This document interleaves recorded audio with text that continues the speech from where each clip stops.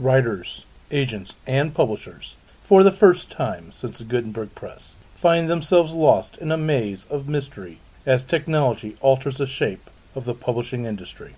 Searching for Answers is a group of writers throwing pop culture, writing, and publishing into a crucible of clarity, passion, and humor. This group is the Right Pack.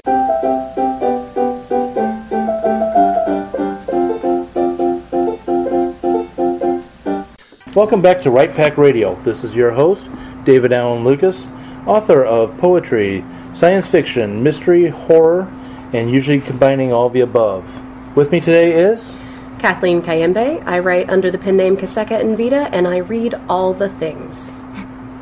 Jennifer Stolzer. I am a fantasy writer and illustrator.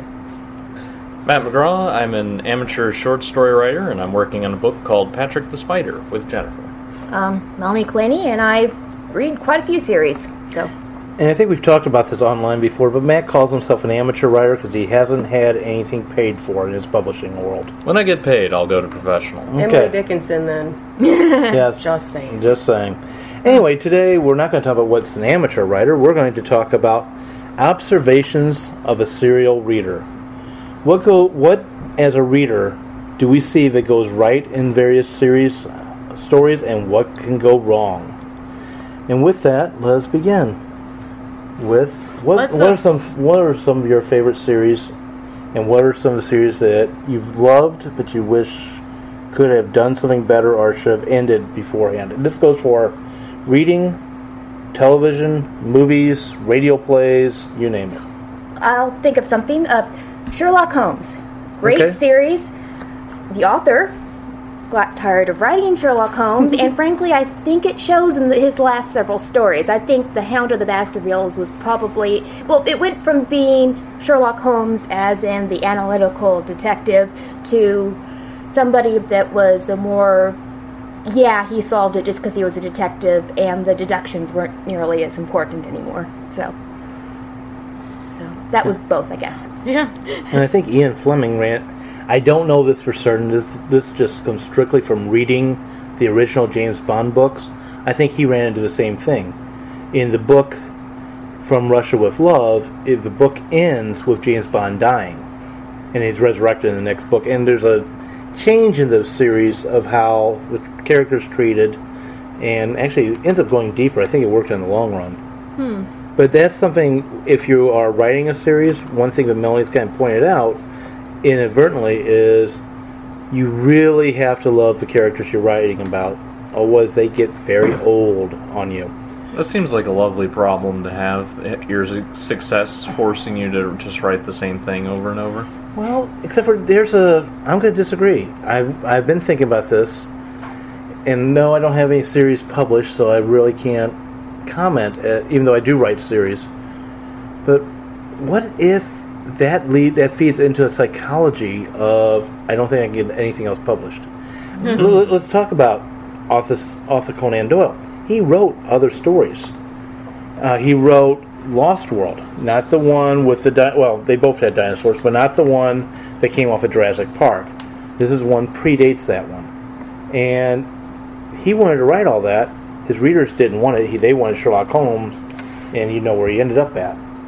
I think a good example of this is one of my favorite series, and one of many person in my generation's and other generations' favorite series would be Harry Potter. Mm-hmm. I loved Harry Potter. I loved how the individual stories within each book fed into an overarching general plot that resolved itself at the end of the 7th book.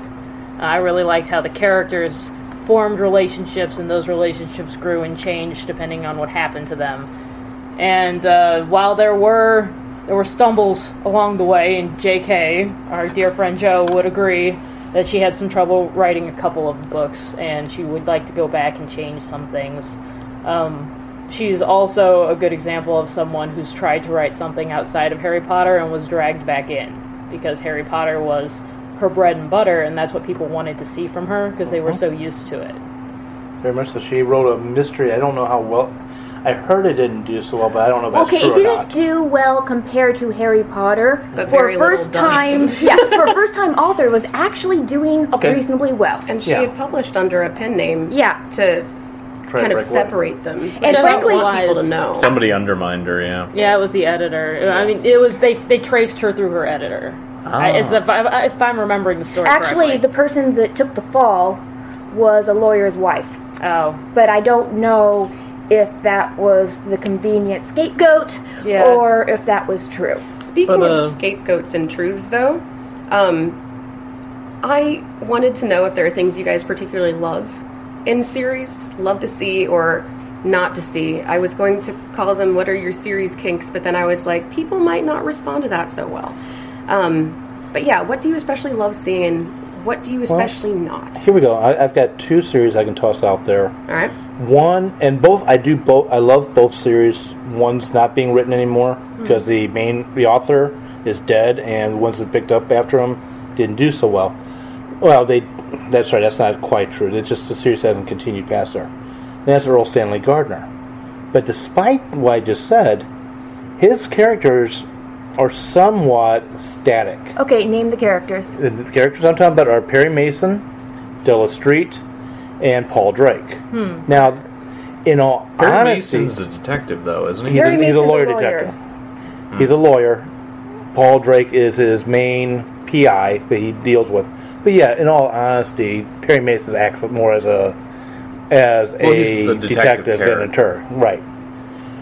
He starts off, now despite what I just said, the character does change over the books. His first book, I mean, he plays it very hard-boiled detective type story, and even Della Street sits on his lap, which, if you've ever seen the TV shows that came later, you know that's not the case. Though they do fall in love anyway. But really, Perry Mason remains a very static character. Doesn't matter what book you pick up, and generally speaking, he hasn't changed. He's that firm, honest one. Or firm, strong character is always playing his game. Whereas another series I love, which is by David Weber, completely changing genre here. This is space opera, is the Honor Harrington series.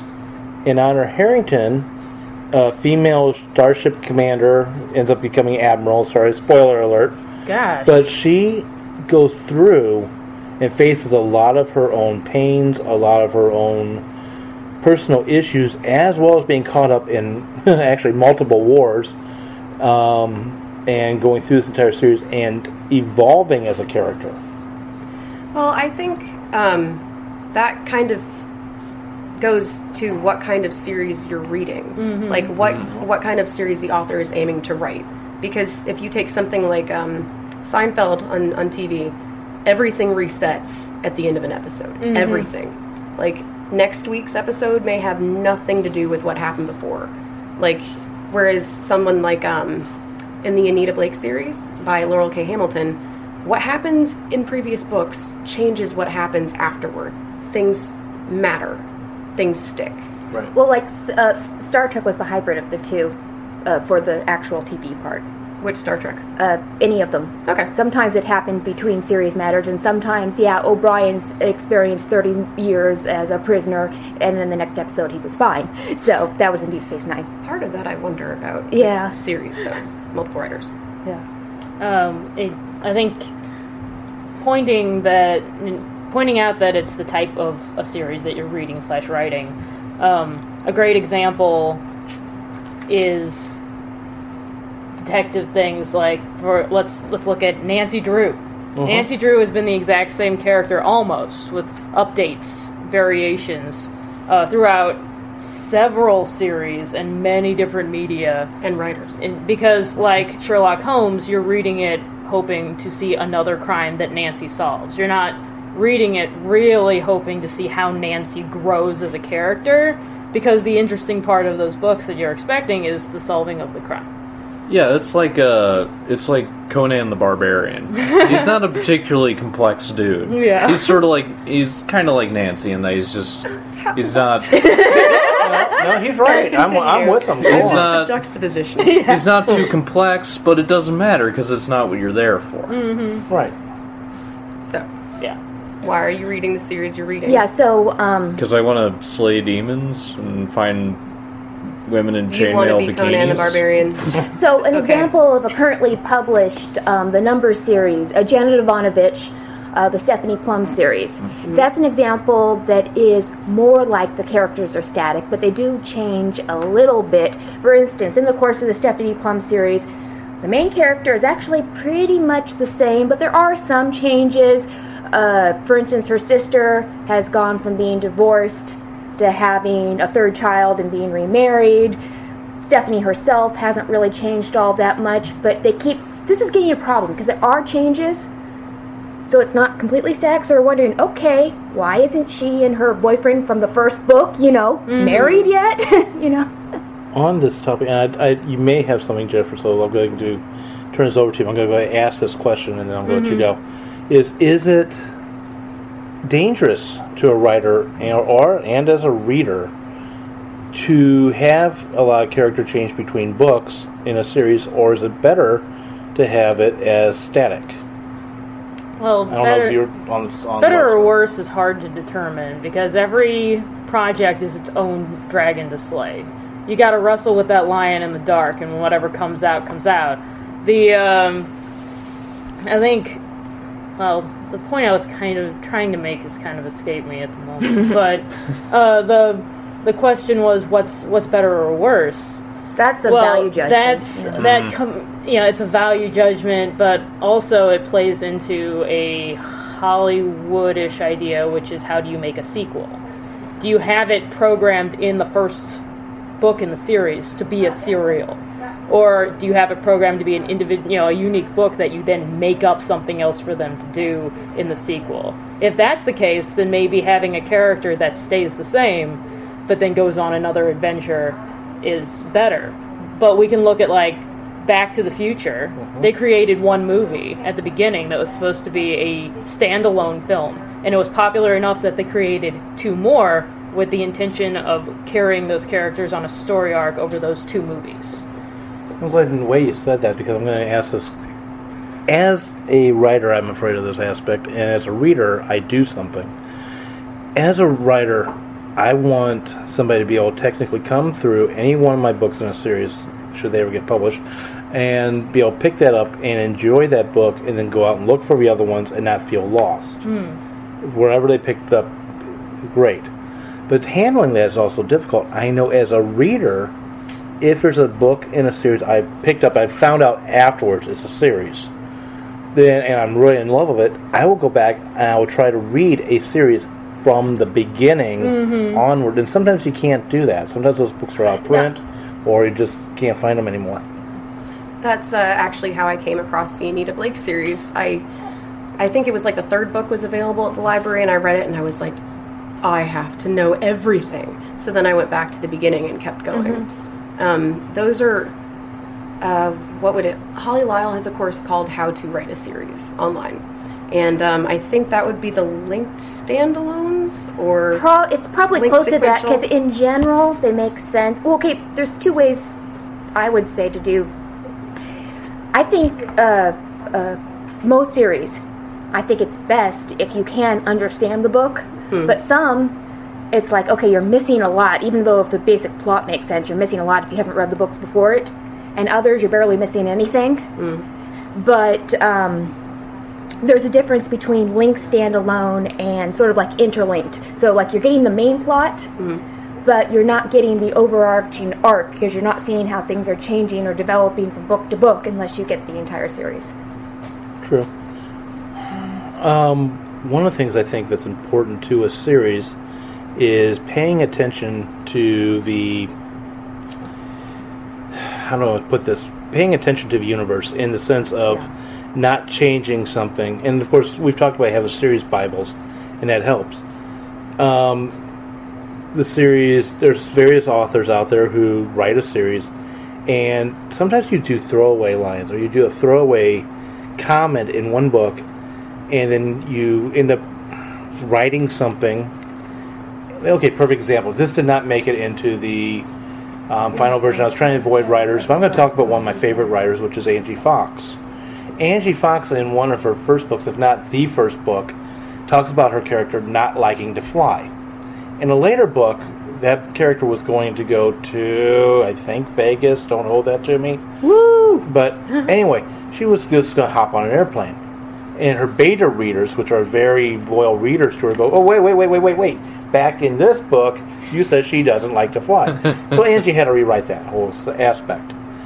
I know of another fantastic author, rest her soul in peace, Anne McCaffrey, would sometimes jump her own Bible as she was writing something. Something would just be out of place. And sometimes I will throw the reader if you've read all the series. One problem for writers, though, that I think readers don't have is that the writers are working on new things all the time, and things, as we read them in their published form, are not necessarily how they started out to the writers. So I think a lot of us readers will catch things and will be like, wait, no, but it was that instead, and it's a lot easier for us because we're not working on a project for like a year or 3. Yeah, it takes 10 years to write a project, and it takes 5 hours for someone to read it. Yes. That's a little bit of an exaggeration. And then reread it. And then Yeah. reread it. Yeah. Yeah. Sometimes I think it's hard for authors because got all your- Concentration is always slower, yeah. And you have all those previous drafts still living in your head when you're writing it. Yeah, like which draft, I get the feeling with this for like TV series all the time. It's like, did the writers ever watch the final thing? Yeah. You know? I was just thinking from like a writing perspective, as far as like forgetting your Bible. I'm kind of working on a series of short stories, but the first one I didn't intend to be like part of a series. I just kind of wrote it, and then and I started to try to work it into this other world I've been building up, and I discovered as I was trying to like work it in, that world and having the set rules kind of just limits what you're able to do. That can be And a good thing. It can be a good thing, but it also felt kind of confining in ways, you know, because I couldn't just follow my heart and write things down. And so I could see that being a problem for other authors who are more professional. That, you know, they have their passions still and they have their ideas, but they're stuck kind of in this series world. And it can become more of like a straitjacket than a normal jacket. I think sometimes that is a risk that a series writer runs into, and why I've heard other authors say they don't want to write a series because they are not tied to this exact universe they always have to work in and write in. Well, I was just thinking of David Eddings, who, if you look at his books now, with the reprints, he gave his wife credit for co-writing because she was always his co-writer. But he wrote something like 12 or 15 books that were 2 separate series. But they were all pretty much... He wrote one series that had an intelligent stone in it, a magical stone that actually had sentience. And then he had another series that it also had an intelligent stone in it. But it was a different world with different things. It's almost like he wrote the book, then he felt like he needed to change some things, so he rewrote the series in a different universe. That's kind of an inadvertent application of the idea of the same but different. Yeah. You know, everyone has what they like to write, and you gotta find a way to continue to write something that feels like your voice without copying yourself too much, and also without diverting too far from the original piece. Because if you go too far to the side, Kathleen and I were talking about this earlier, and she cited a great example. If she goes to Starbucks and leaves with a fish fillet, she'll be very confused. I will. I would, yes. I went in for Starbucks. I think that's why David Eddings started the new series, which I can't think of the second series name, which is they're both very good, but one is more young adult, the other is a little bit older.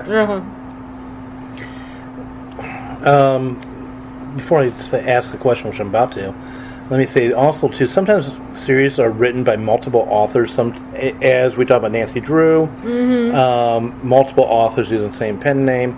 In some cases, you have Star Trek and Star Wars, where you've got different authors, clearly their own names, underneath their own names, but they're playing in someone else's universe. And this happens for David Weber's series as well, Honor Harrington, but I'm going to use Star Trek and Star Wars.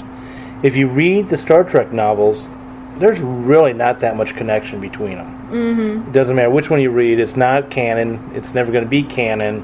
And there's no to very little quality check against the canon that was written.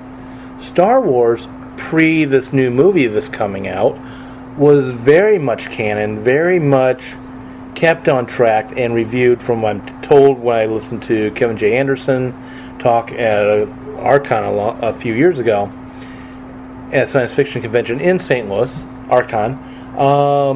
He talked about how they were very QA'd. Make sure it was within the canon, that you weren't jumping the shark, basically. So here's a question I have for you that feeds from that.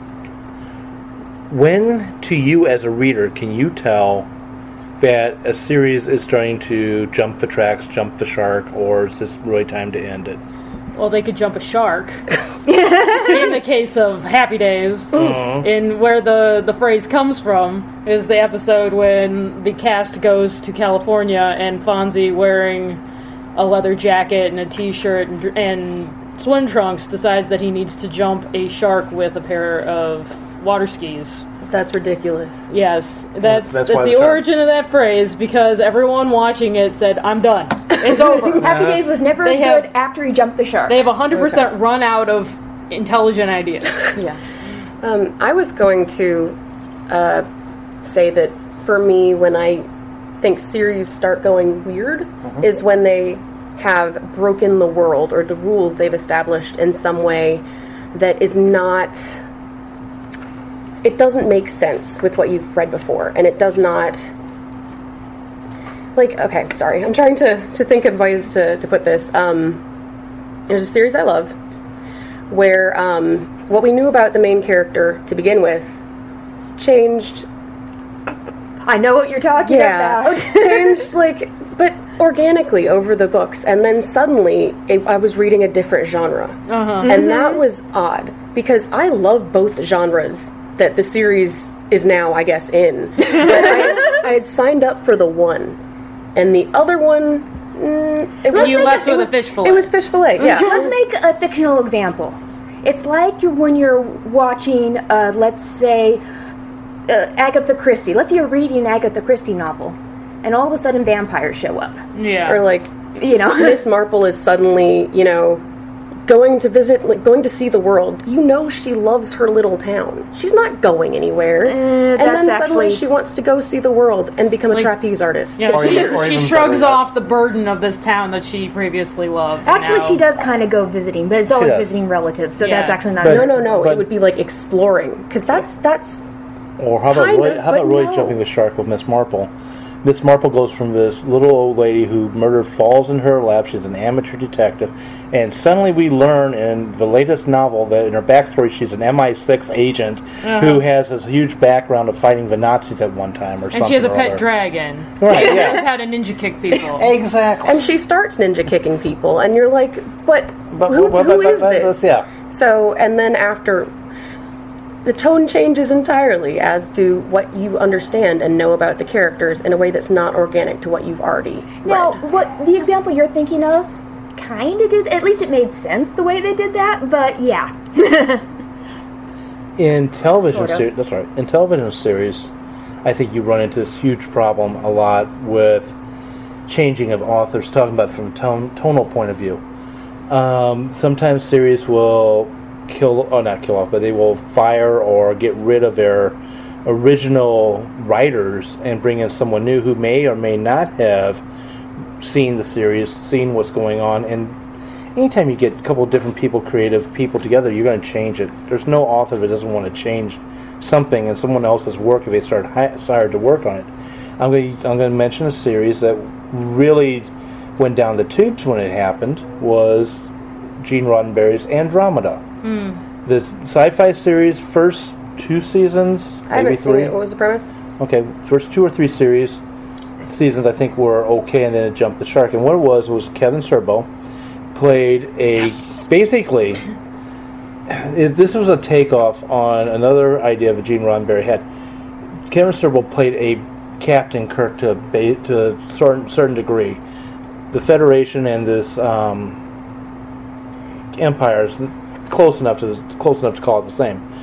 But what happens is that I'm going to use Star Trek terms. Let's make this easy. Federation is betrayed by the Supermen. There's actually Homo Invictus subrace of humanity. Is it an eighth man or whatever? No, it's basically Nietzscheans. Nietzscheans. They're Nietzscheans. They are genetically created to be Supermen. Their philosophy is Ayn Rand, Nietzsche, Mao Tzu, or Sun Tzu, and all this other stuff. And they are in all intents. Can I just simplify this for you? Yeah, let me. Okay. I'm sorry. Anyway, I got asked that question. I went off on a tangent. I'm sorry. But anyway, so they get betrayed. He ends up being on the edge of a black hole. Several hundred years pass. He gets pulled out of the black hole area, and now his Federation has fallen, and he's determined to rebuild it.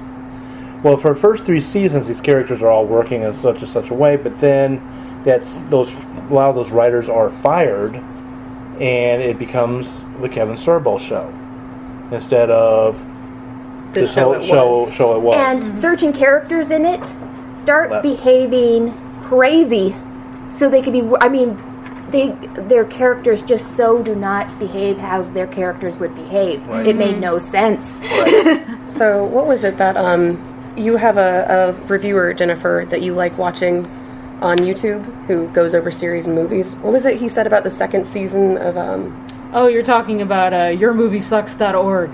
Yes. Which is it's good deconstructive criticism for the most part, with a lot of swearing. And sometimes he throws up on himself. Oh my.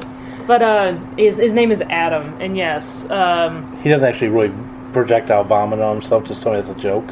Yes, he does. So Okay. people who have that Read with phobia caution. beware is why I bring it up. But about the crazy characters, please explain. What specifically? All of season 2.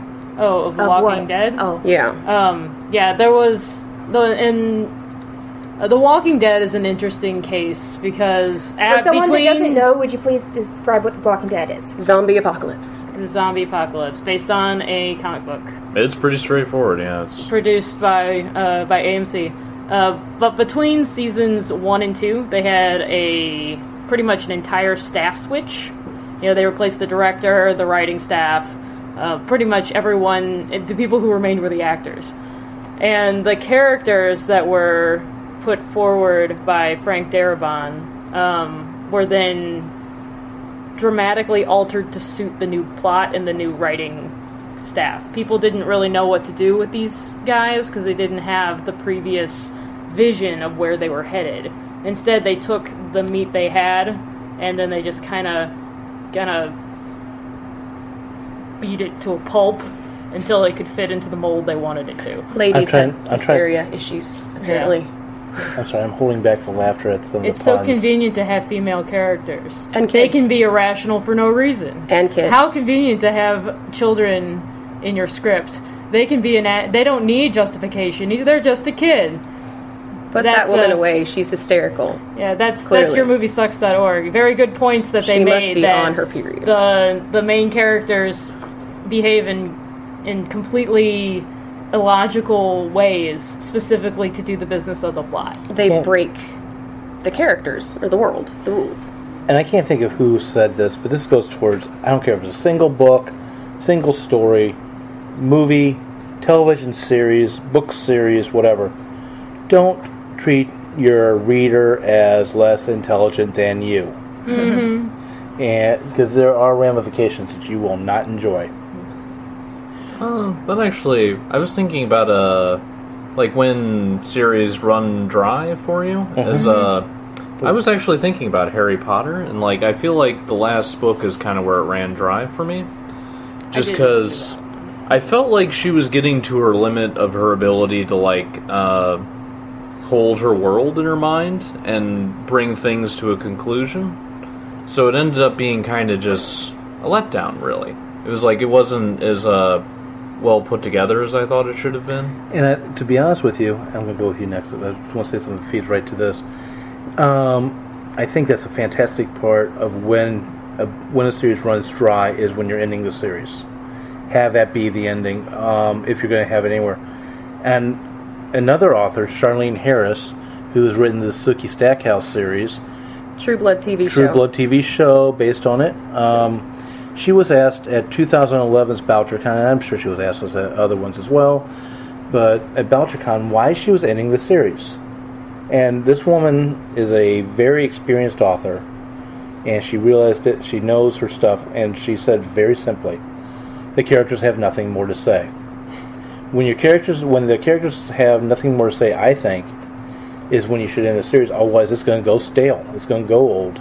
It's going to jump sharks. It's going to jump sharks and run dry. That was a question I had about series authors, basically being kind of not pigeonholed, I guess. In a sense, by their readers, they are. But, like, at what point do you turn to the publisher and say, really, no, I'm done. The characters have spoken, and I want to write other things. And what do you do when your fans try and kill you? Cough, cough. George R.R. Martin fans, be nice. Yeah. And along with that, I think there's also another subcategory question. I want your question answered. I'm going to pull in a subcategory I'd like to also answer. Is there also a time in which, I know a lot of times the serious stuff that you're talking about, the publishers and the editors are wanting you to continue this series because, hey, it's selling. Mm-hmm. It's selling, and you feel like it's time to go on. But let me reverse that. What about the authors that continue to write a series, even though the editors are publishers saying, hey, your sales are dropping off, your fans are getting a little tired of this? Is there also a psychological aspect to the reader, or to the writer, that is, I don't think I can write anything but this one. I've kind of caught myself into this pigeonhole. I think both of these questions come back to the same thing, which is the idea. And kind of just knowing as an author, like every story starts off as just an idea. And then as a writer, you need to like kind of explore how far it's going to go.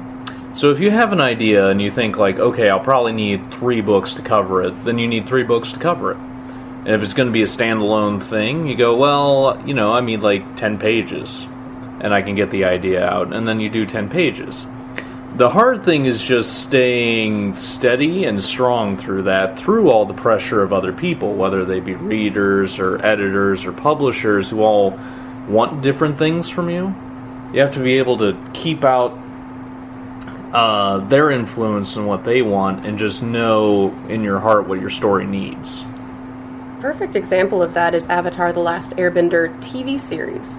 I think they went into it saying there are going to be 3 books, 3 seasons, and the series was wildly popular. But it was wildly popular because they stuck to their guns and they kept the series progressing in the way that they had originally planned.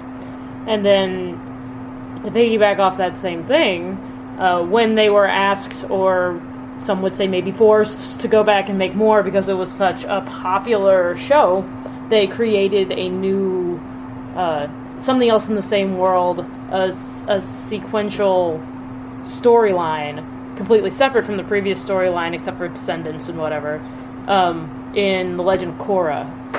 And Korra was supposed to be a very short series. It was supposed to be like the equivalent of like a mini-series.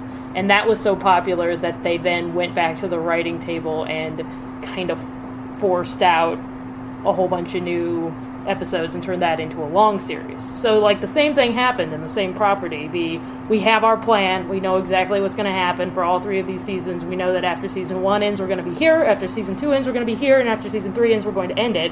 And then the other one, that was plotting. Then Korra is pantsing, where they started with a concept, they finished their idea, and then they moved on to another one. And then now they're moving on to another one because season 3 is coming out. And I'm not saying that Korra is bad. I'm saying it's got less of a strong skeleton than its predecessor series had.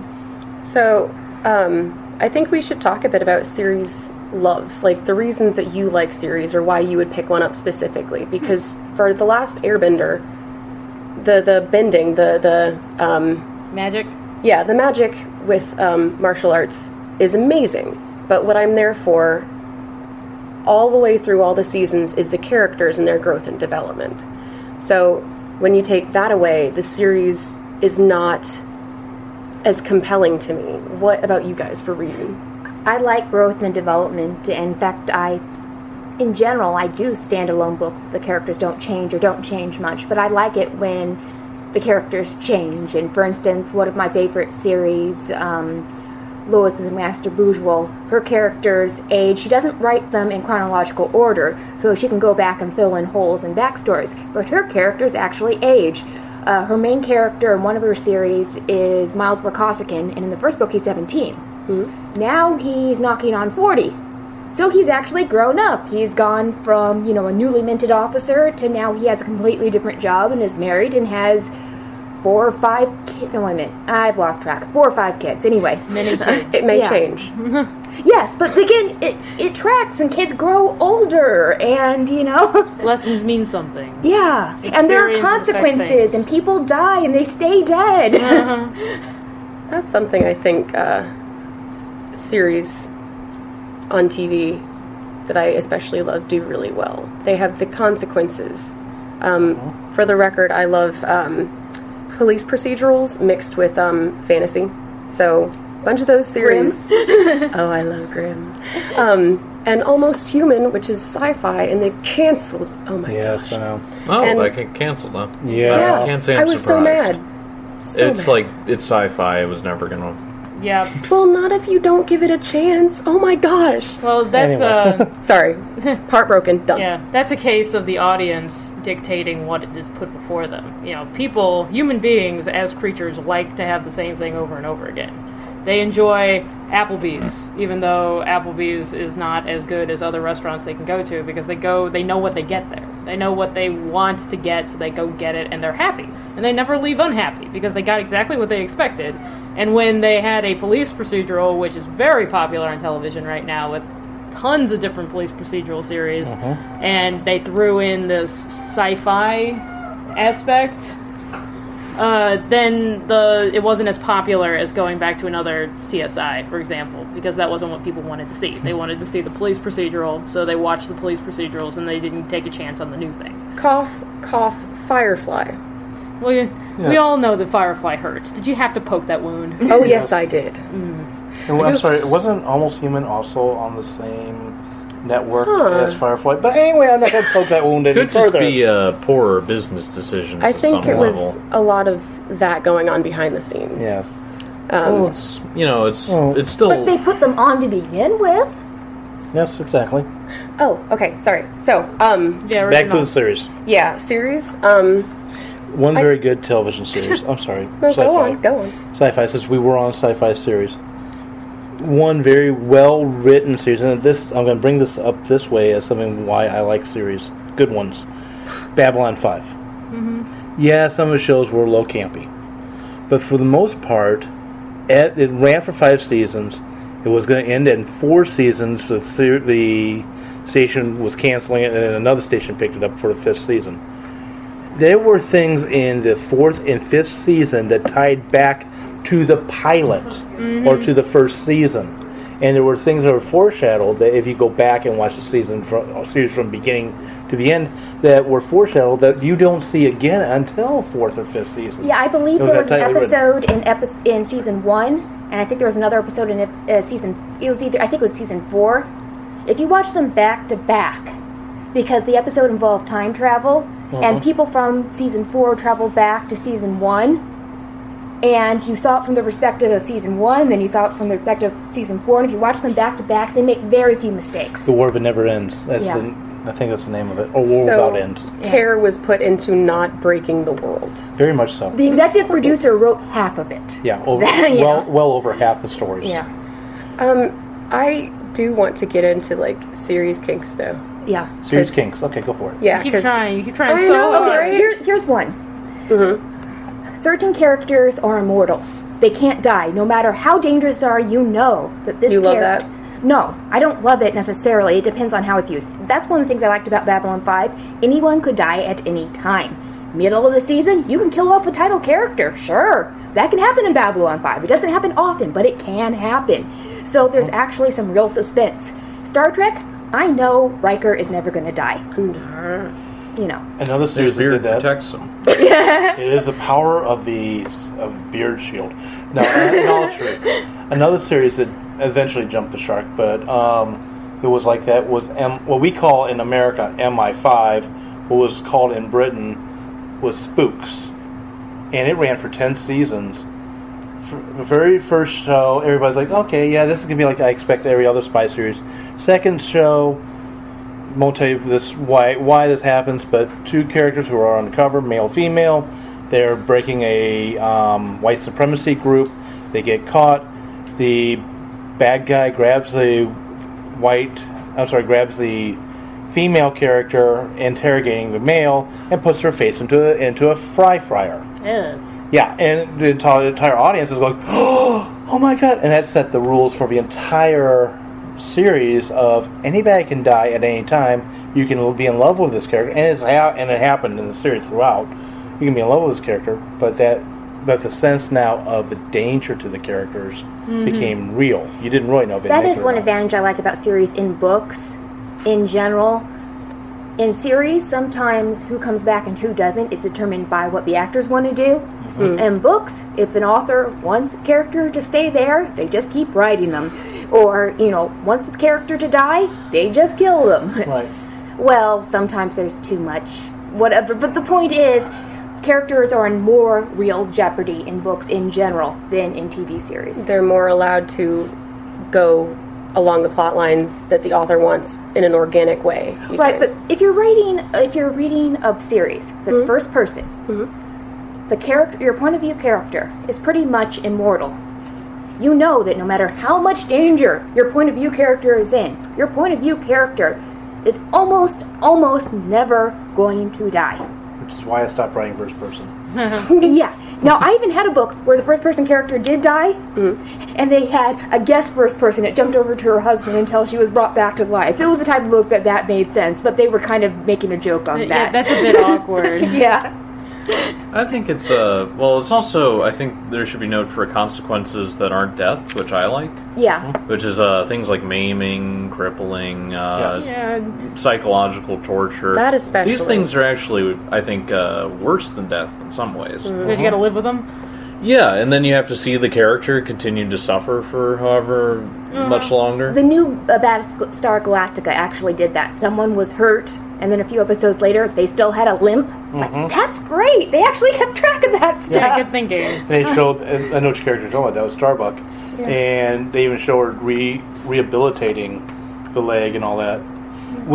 That's in a good series, I think. And we kind of talked about Battlestar, be it with a television series, be it with a book series or a movie series. Nothing that happens in the series should not go without consequences. Yeah, those consequences should be seen. You talked about Star Trek Next Generation, O'Brien. I'm going to talk about Picard when he was tortured by the Cardassians, not even mention the Borg. It's like, okay, this happened, and now the next one, hey, I'm ready to go off and do whatever. There wasn't that much consequences. I think that goes back to the rules you set initially, like in the first book, first episode, first movie, whatever, first comic of your series. Like, you establish whether or not people are going to die, who you love, who you expect initially to see every book. Game of Thrones. People can die. You find out how big the world is. You find out whether things have consequences that will stick, that will stay beyond that book or movie or whatever and go into the next one and be dealt with. And something like the Boxcar Children. No consequences. Yeah, it's a series for kids. It's not meant to traumatize them. So certain things that happen in one book should not necessarily go affecting the others. I disagree with the Boxcar Children's choices there, but well, okay. I like that Nancy kind of thing Drew. too, though. Yeah, Nancy Drew. If she dies in one book, no, that's not going to happen. Nancy Drew's not going to die. No, but let's say she gets shot in the leg. Okay, if she gets shot in the leg, she is still fine the next book, and there is not a scar because it never happened. Yeah, if in children's fare, if you put a bandage on their head, they'll be fine in the morning. It doesn't matter what happened to them. They drown, put a bandage on their head, and they'll be fine in the morning. Rub some dust on it. You can make a wonderful, kind of inversion of that, where you have, horrible, limb chopped off and, terrible sucking wounds, and then they put a Band-Aid over, and it's fine the next day. Is this another book in the not for books children that you guys series? are writing? Patrick the Spider. That could be a psychological horror. Patrick has received already in the pages that I have drawn. Patrick has already received deep physical scarring wounds that will not be present in the next book. I'm pretty sure. We might not do that. Yeah. But So, I mean, I like serial things like that though, where there's where You like the big red reset button? the Applebee's. I kind of enjoy there's a time that. and a place for Applebee's. I'm not going to say I don't. Like, one of my favorite things... Well, in metaphor, there's no actual time and place for Applebee's. Yeah, I know. Oh my god. Only on trivia night, and only if they're giving you half-price appetizers. Wow. So you got I hope McDonald's. no one at Applebee's is listening to this. You guys, oh my My god. mom likes Applebee's, particularly. Much of America loves Applebee's. Yeah. But that's, I'm using Applebee's as a metaphor here. We all know this. My series kink I was going to bring up it's very much also my book kink and my writing kink, in that I love to write characters and I love to write interpersonal relationships. So when I'm reading a series, now I read so many Boxcar Children books as a child. They're still in a huge cereal box in my basement. One of those twofers that was square and fit books perfect, and it was like Legos. But I had, a huge chunk of them, and I read those just voraciously. But would that hold my interest nowadays? Maybe not. Nowadays, I come back to a series because I love the characters in them, and I want to see their relationships grow. Specifically, when you introduce two characters that have such a strong, familial relationship that you know that they would take a bullet for each other, that's what's going to keep me reading, because I want to see them worry about each other all the time, because that makes me sick and happy inside. I was gonna say now, and I'm like, I like to see the characters develop. I want the characters to come back and all that. But I think another thing that will draw in a series, depending on what you're reading, is the universe the series is taking place in. Mm-hmm. And the universe is a character in and of itself, in my opinion.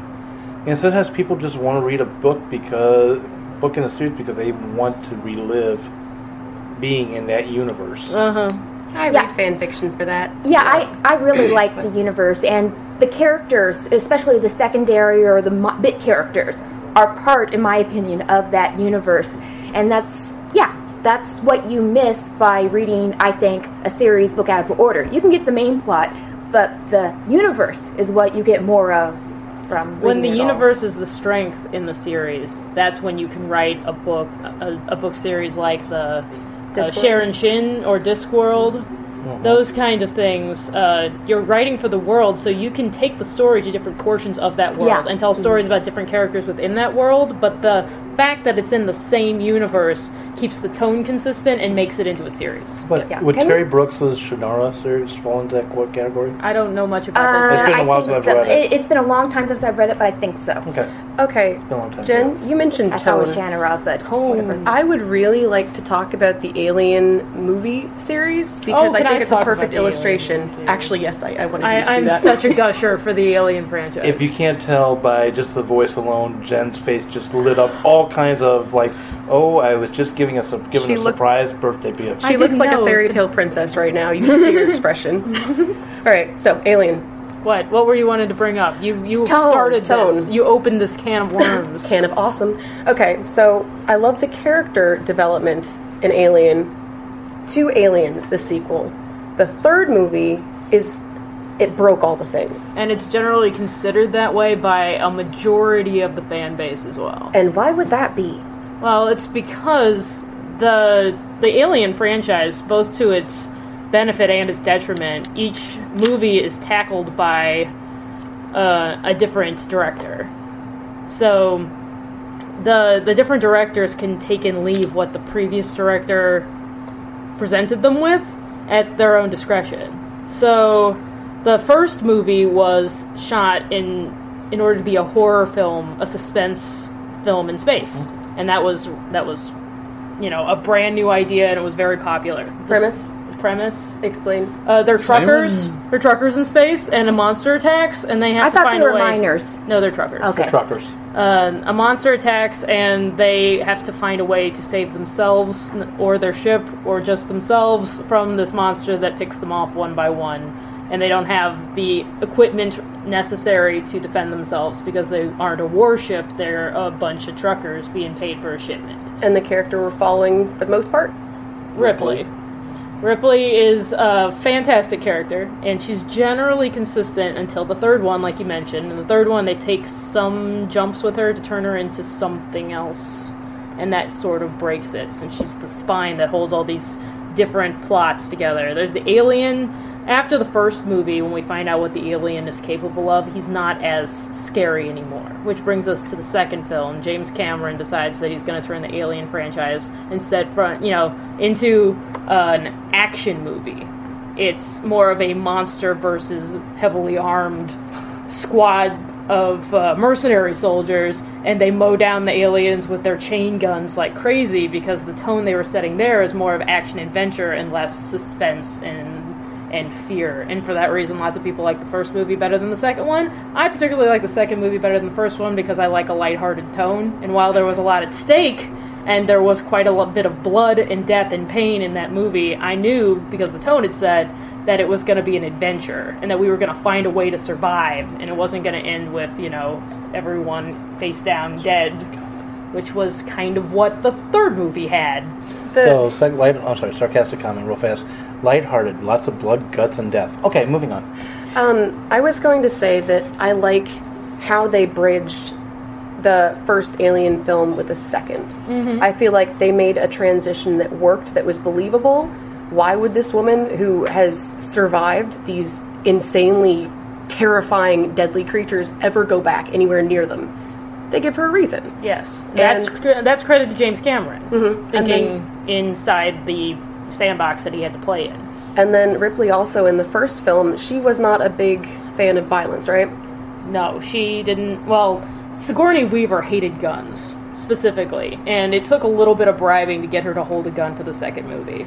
But they used that in her character in the second movie. It wasn't just for herself. She went into the belly of the beast, so to speak, kind of. That was in the fourth to protect movie. Someone else.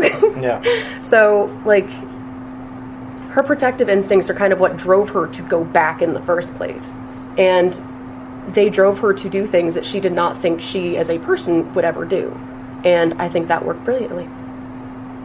And then the third movie happened.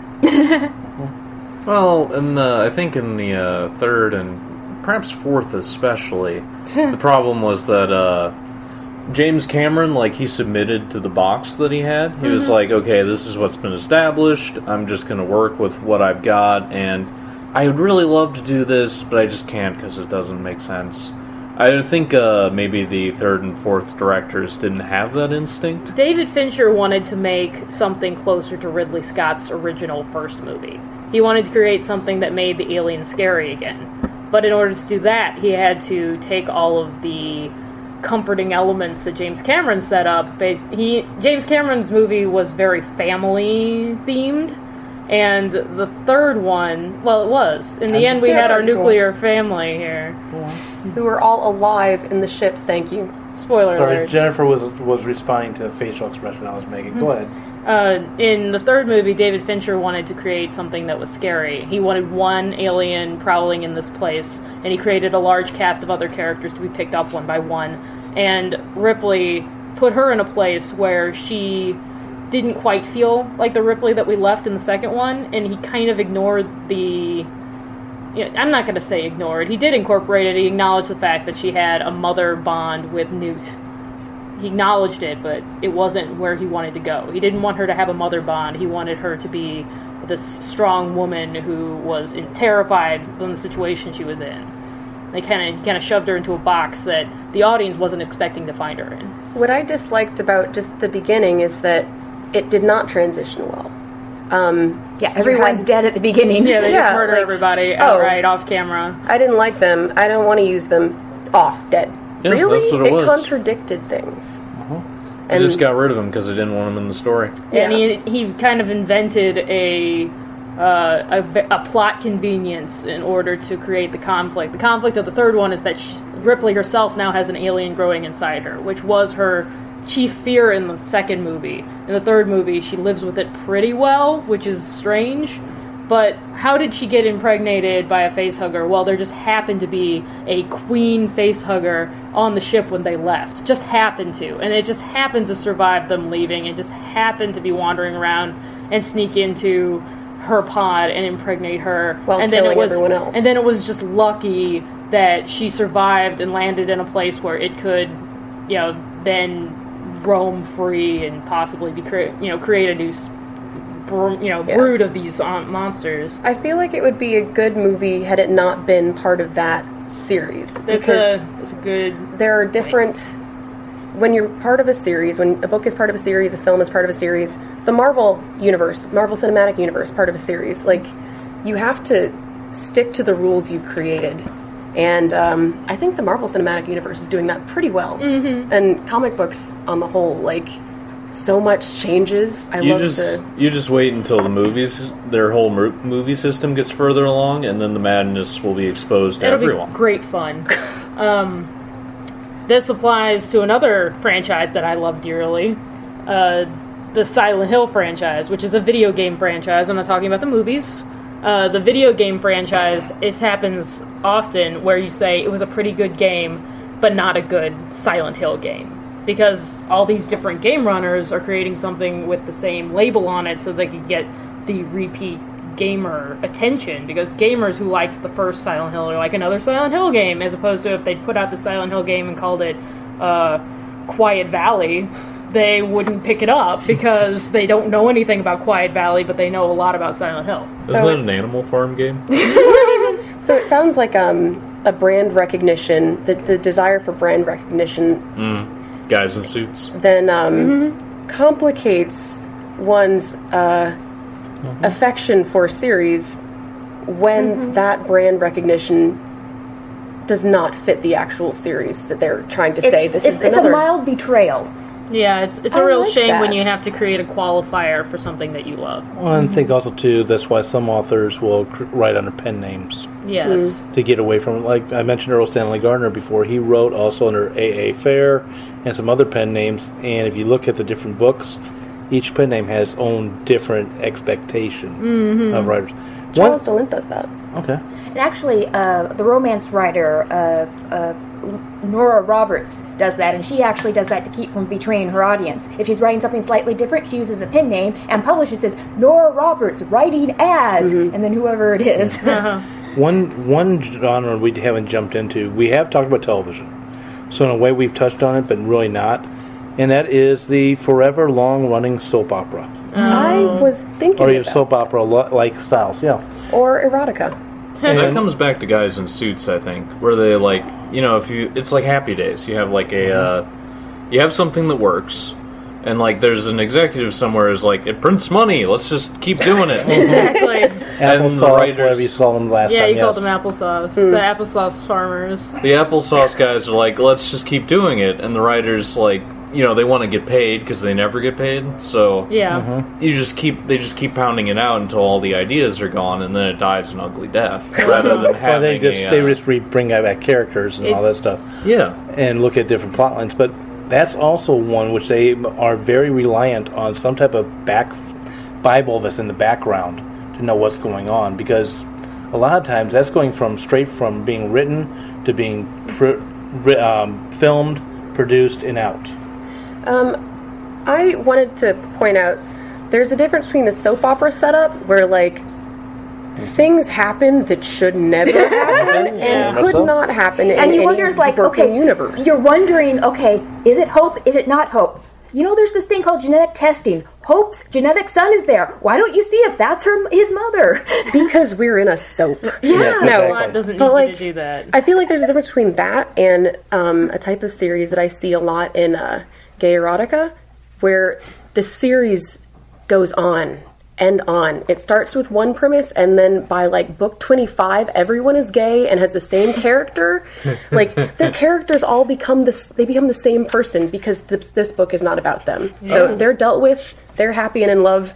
They're relegated to like in shifter books, the mates or like the group, the wolves, whatever. So it's a zombie story. Oh my goodness, I wish if they were zombies, at least there would be some chomping and consequences. There's not. There's not. It hurts me. Precious. It does. Okay, we've only got a couple moments here left in this episode. Is there any final thoughts on what makes the series good or bad? I would actually like to just point out that I waited until just then to to do that rant because I needed to keep it short. I appreciate that. You're welcome, everyone. A good series, I'm going to say a soap opera series to watch, if you can get your hands on the DVDs, is the old Dark Shadows. I don't mean Johnny Depp. So the one Johnny Depp watched as a kid. And you can see a lot of the frustrations and eventually, shall we call it, reliance on tropes to get the story Tropes going. and archetypes. Yep.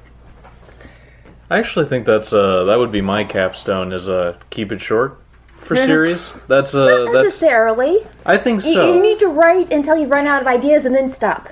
You should write until just before you run out of ideas. Don't overestimate your own strength. So write the story and the world and characters that you set out to write, and then when they are done, stop and don't listen to other people who want you to continue if it's bad for them. Go ahead. Yes? My closing is, when you're approaching a series, do so with integrity. Yeah. When it turns from telling a story into running a business, then it's time to reevaluate.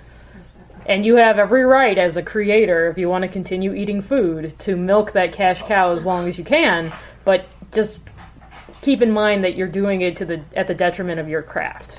One thing that I had mentioned before, I'm going to quote her again, Charlene Harris, author of The Sookie Stackhouse, which became True Blood's television series, said that she stopped writing that series because the characters had nothing more to say.